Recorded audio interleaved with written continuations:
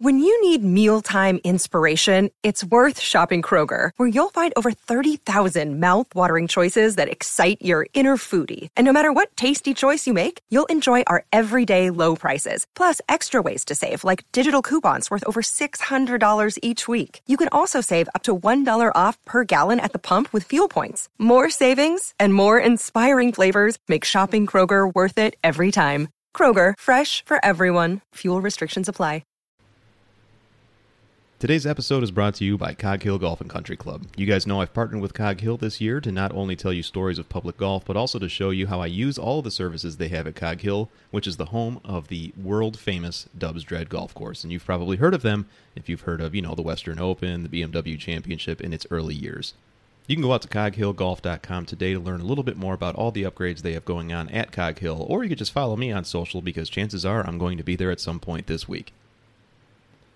We're also brought to you by our friends over at WorldwideGolfShops.com. You guys know I've also partnered with them for a long time. They've got everything you could possibly need to get you on the golf course. They've got apparel, they've got accessories, they've got all the latest equipment, they've got training aids, and everything else that you could possibly need to enjoy your game and actually improve it as well. So go out to WorldwideGolfShops.com today. And of course, we are brought to you by our friends over at Cleveland, Srixon, XXIO, and ASICS. You guys know I've played their equipment for quite a while, love everything about it.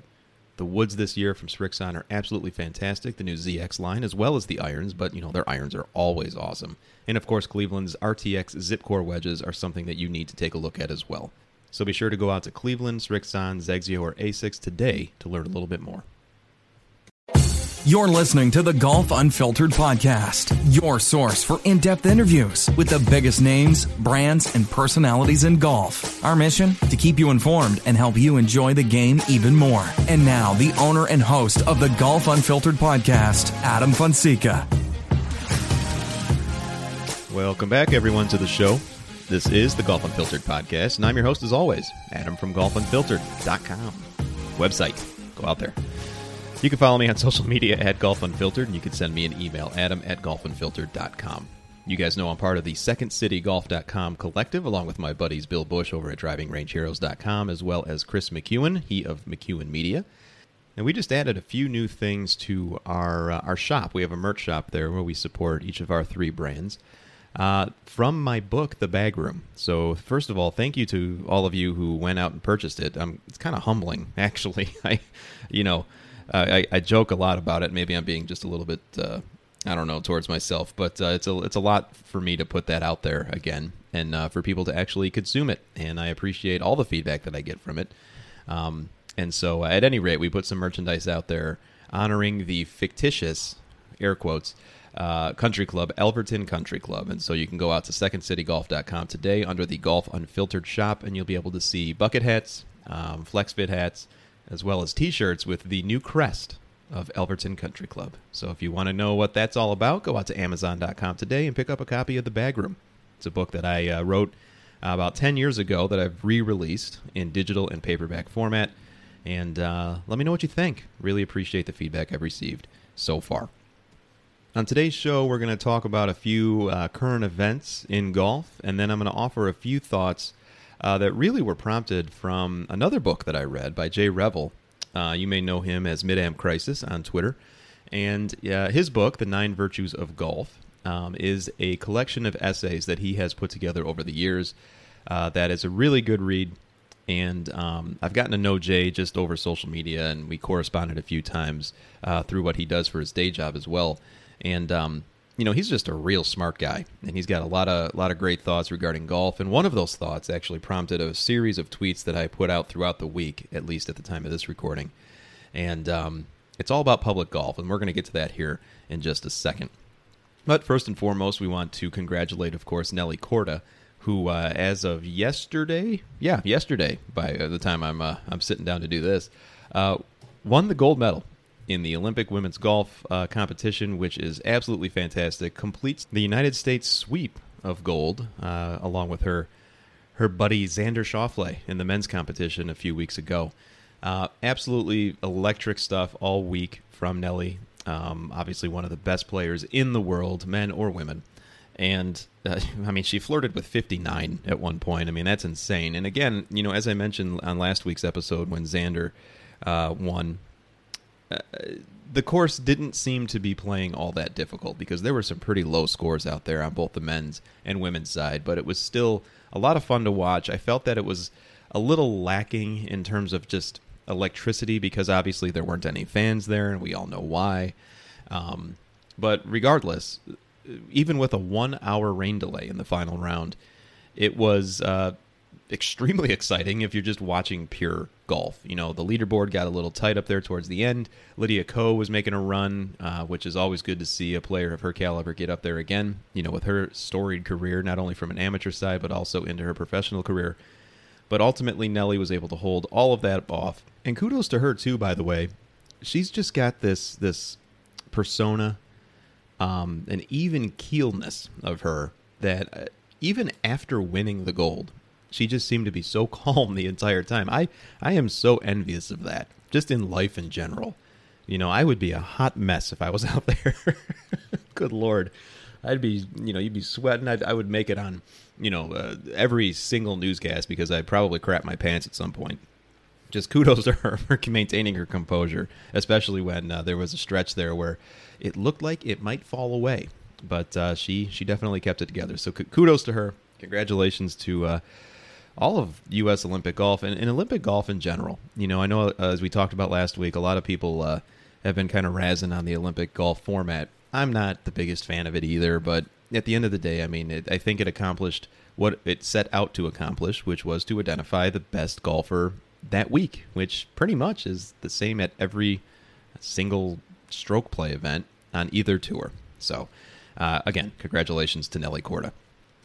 Okay, the only other newsworthy item this week, and I feel like we've been talking about this guy for a long time, and I go back and forth in my mind about Bryson DeChambeau these days. And, you know, obviously, if you're listening to this, you know, his most recent comments in a press conference regarding not wanting to take the COVID vaccine, it's been chirped about on social forever. I mean, if you're on golf Twitter and you've watched or you've read anything, you know all the things that have been said. You guys know my stance on the whole thing. I mean, the guy's a lunatic when it comes to stuff like this. I will point out, though, and give props to Will Bardwell. He wrote a extremely thoughtful piece on laying4.com, which is his website, on which he opines about a lot of things, primarily Southern golf, golf in the Southern states. And, you know, in it, he points out a few things regarding Bryson. And, you know, we all know, if we're thinking of this objectively, Bryson has always been this character that golf hadn't seen in a very long time, if ever, you know. He had all these thoughts about physics. He had all these thoughts about science. Obviously, he's got this nickname of the scientist. And then as we filter a little bit more into subjectivity here, Bryson continuously just mentions things. There's no filter on him at all. And, you know, as we talk about him on a thing called the Golf Unfiltered podcast, you would think that's something that we are, you know, that I would welcome more. And in this case, I'm not so sure.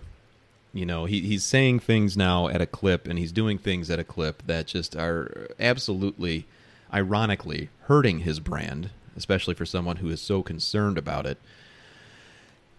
I don't know what you do with this guy at this point. It's clear he's got the talent. It's clear that he's got the game. And sometimes when you hear the old adage that I don't necessarily agree with all the time of just shut up and play, I don't know. Maybe this really does apply to Bryson at this point. It's hard to continue to root for this guy, regardless of what you think of, you know, what he thinks about the game of golf and his approach towards the game. I mean, that's a different thing entirely. You know, you're going to get that type of flack if you're going to go and play a game as historic and traditional as golf and try to take a completely different approach. But when you start saying stuff about, you know, public health and obviously not thinking it through enough, you could feel that you're the most correct in the world, and you could think that you've got all the research in the world, but if you don't at least read the room a little bit, I don't know.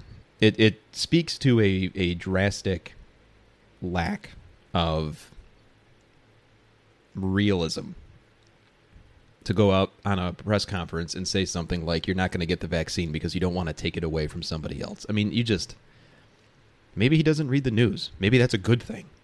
Maybe ignorance is bliss in this instance. I don't know. But my thoughts on the whole thing, really quickly, I mean, he's venturing into a territory now where he just probably needs to be quiet for a bit. This is getting ridiculous from him. And we have the Ryder Cup coming up in about 7 weeks at the time of this recording, and now they're talking about maybe mandating vaccines for people, or at least they're asking the question for participants. Again, I think it should be a condition of participation. End of story, done. It's not about having choice. It's not, I mean, I understand that there's part of that, but at some point, folks, you just have to do what's best for the greater good. And I don't know why it's gotten to this point. I don't know how.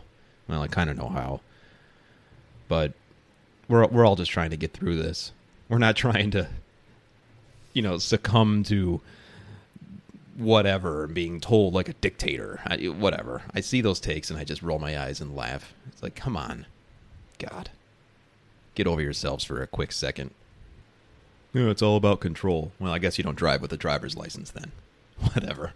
Anyway, now that I've pissed off half of my audience, what I really wanted to get into, to be able to anger the rest of my audience, is to talk a little bit about these ideas regarding public golf. And you've probably, if you follow me on Twitter, you've noticed that I've been talking a lot about that recently, because it is something that I really much enjoy, that being public golf. I prefer public golf over private golf, and I want to clarify that statement as well. I mean, as you guys know, if you've listened to me for a while, I used to work at a private club. I wrote a book about it. I talked about it at the beginning of this episode.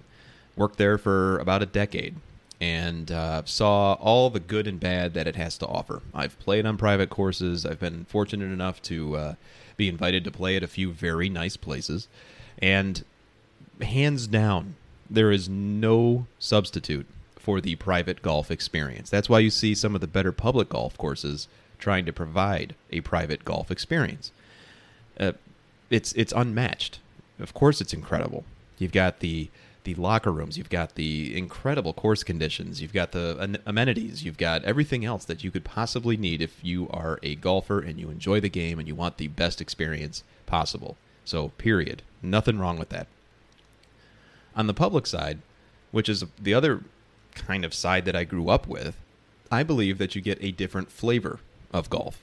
You get the common man form of golf, but even that's not entirely accurate, because we all know that there are public courses that you have to pay a pretty big greens fee to play.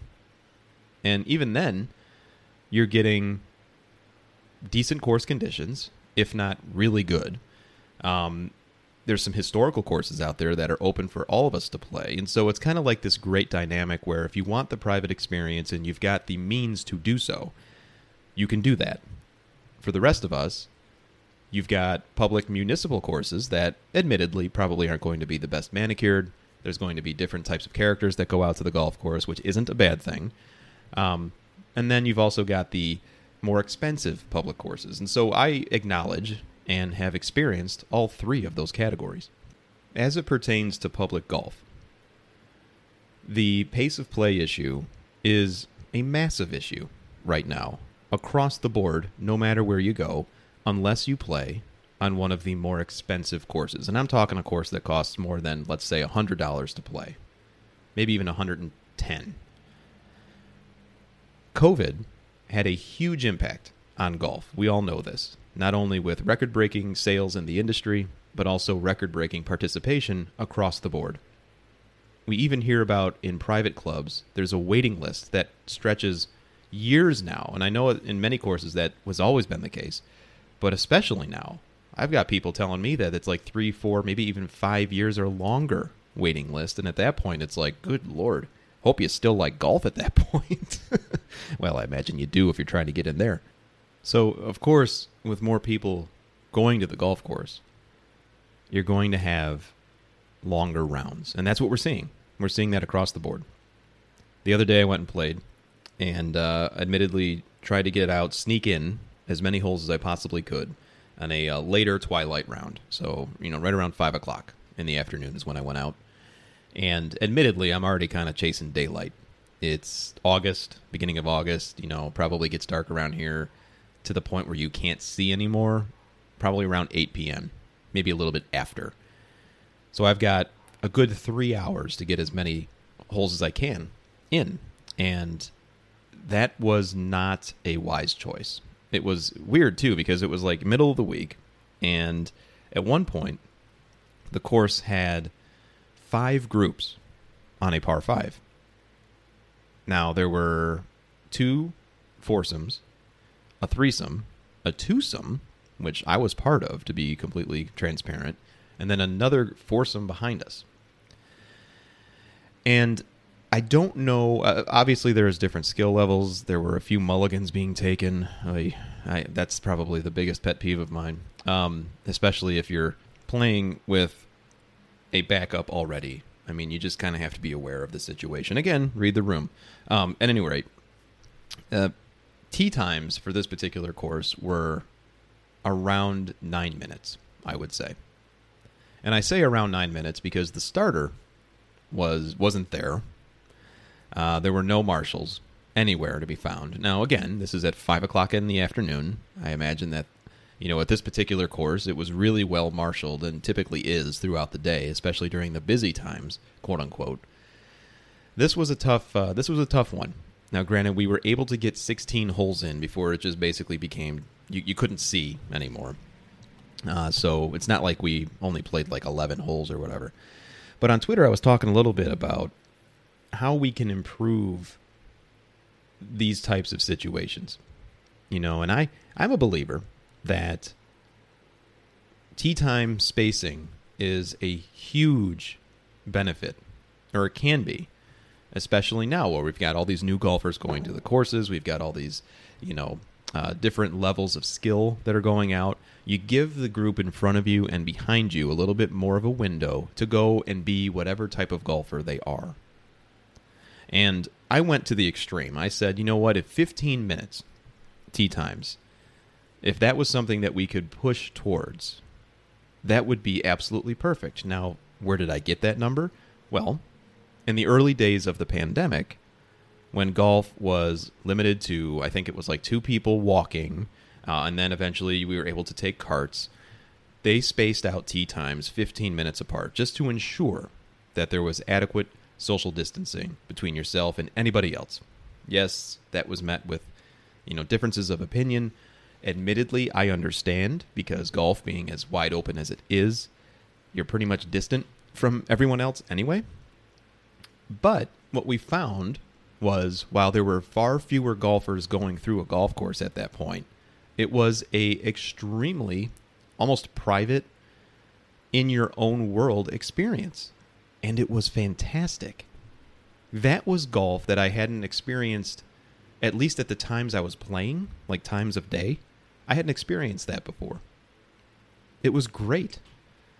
And so then, of course, as you could probably guess, I had people on Twitter, usually golf course operators, saying, oh, you have a lot to learn about golf course operations. Well, yeah, I do, because I don't run a golf course.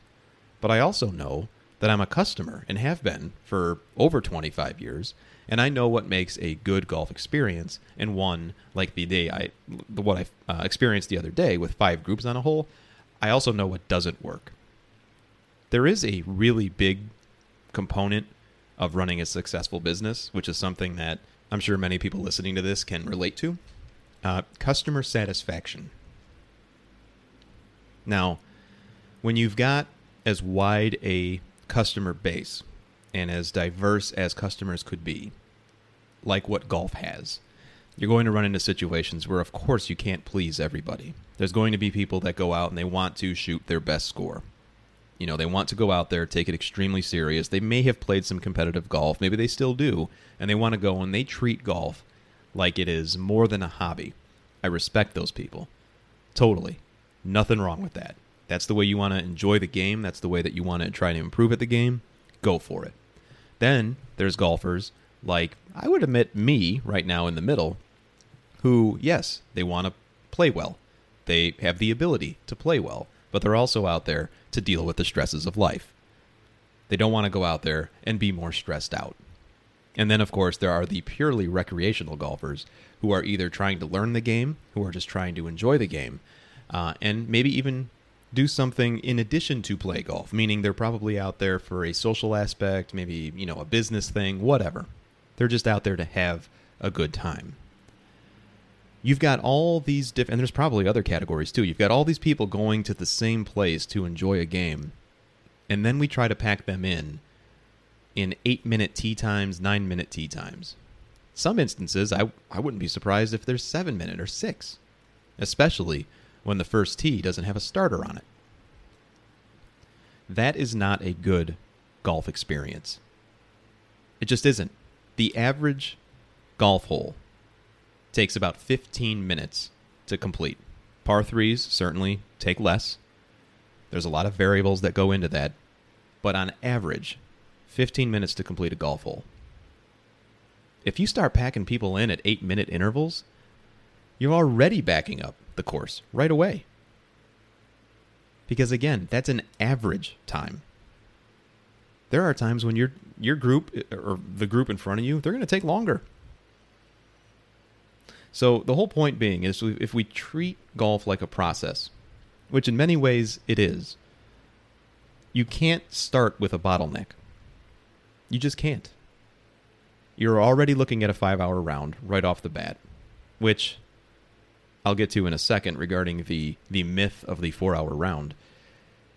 But you're also dealing with compounding factors here. I mean, you're going to have the beverage cart, which we all know it's a sight for sore eyes when you're thirsty or you want a beverage. But it's also an immediate slowdown.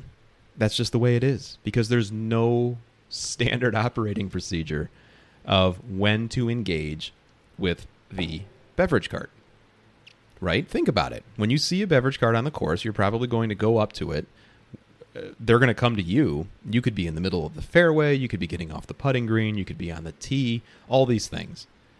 And at any point, what's going to happen? Everyone's going to stop. Everyone's going to get out of their cart. They're going to start paying. Maybe they're going to start flirting with whoever the cart employee is. And everything slows down. Now, this is not to razz on beverage carts. I love them just as much as anyone else. Food and beverage is a very important part of golf operations, I've been told, and I've seen. All I'm saying is, why don't we give time, enough time, maybe even more than enough time, for these things that we all know are going to happen. There's nothing wrong with that. Now, I don't run a golf course. Obviously, I don't. I don't have to tell you that. There are plenty of you who are listening to this who probably do. But I talked to a good friend of mine, a friend who actually does run a golf course. And while he definitely explained to me how 15-minute tee times are probably unsustainable for 98% of courses out there, I totally get that. Totally get it. Admittedly, it was an extreme take. My point being, though, is that if you are operating on the opposite end of that spectrum, which is something that I also talked to my friend about, the acknowledgement is there. We are just trying to get as many golfers through the door as possible, hoping that everyone keeps pace, and then ultimately allowing it to hit our bottom line in a positive way. It feels like we could do better. It feels like the customer experience is perhaps even more important than the number of players that get through the course. And the reason being, and the reason why I stand by that, is because word of mouth is the most powerful marketing tool that anyone can have, that any business can have. I'm sure everyone listening to this will agree with that. No matter how much you have in your marketing budget, no matter who you pay, no matter how many ads you take out, if you've got a customer experience that was poor and they start telling their friends and family, that's going to really impact you. That's why everyone pays so close attention to reviews on sites. Yelp, Yahoo, Google, 5 stars, 4 stars, 2 stars.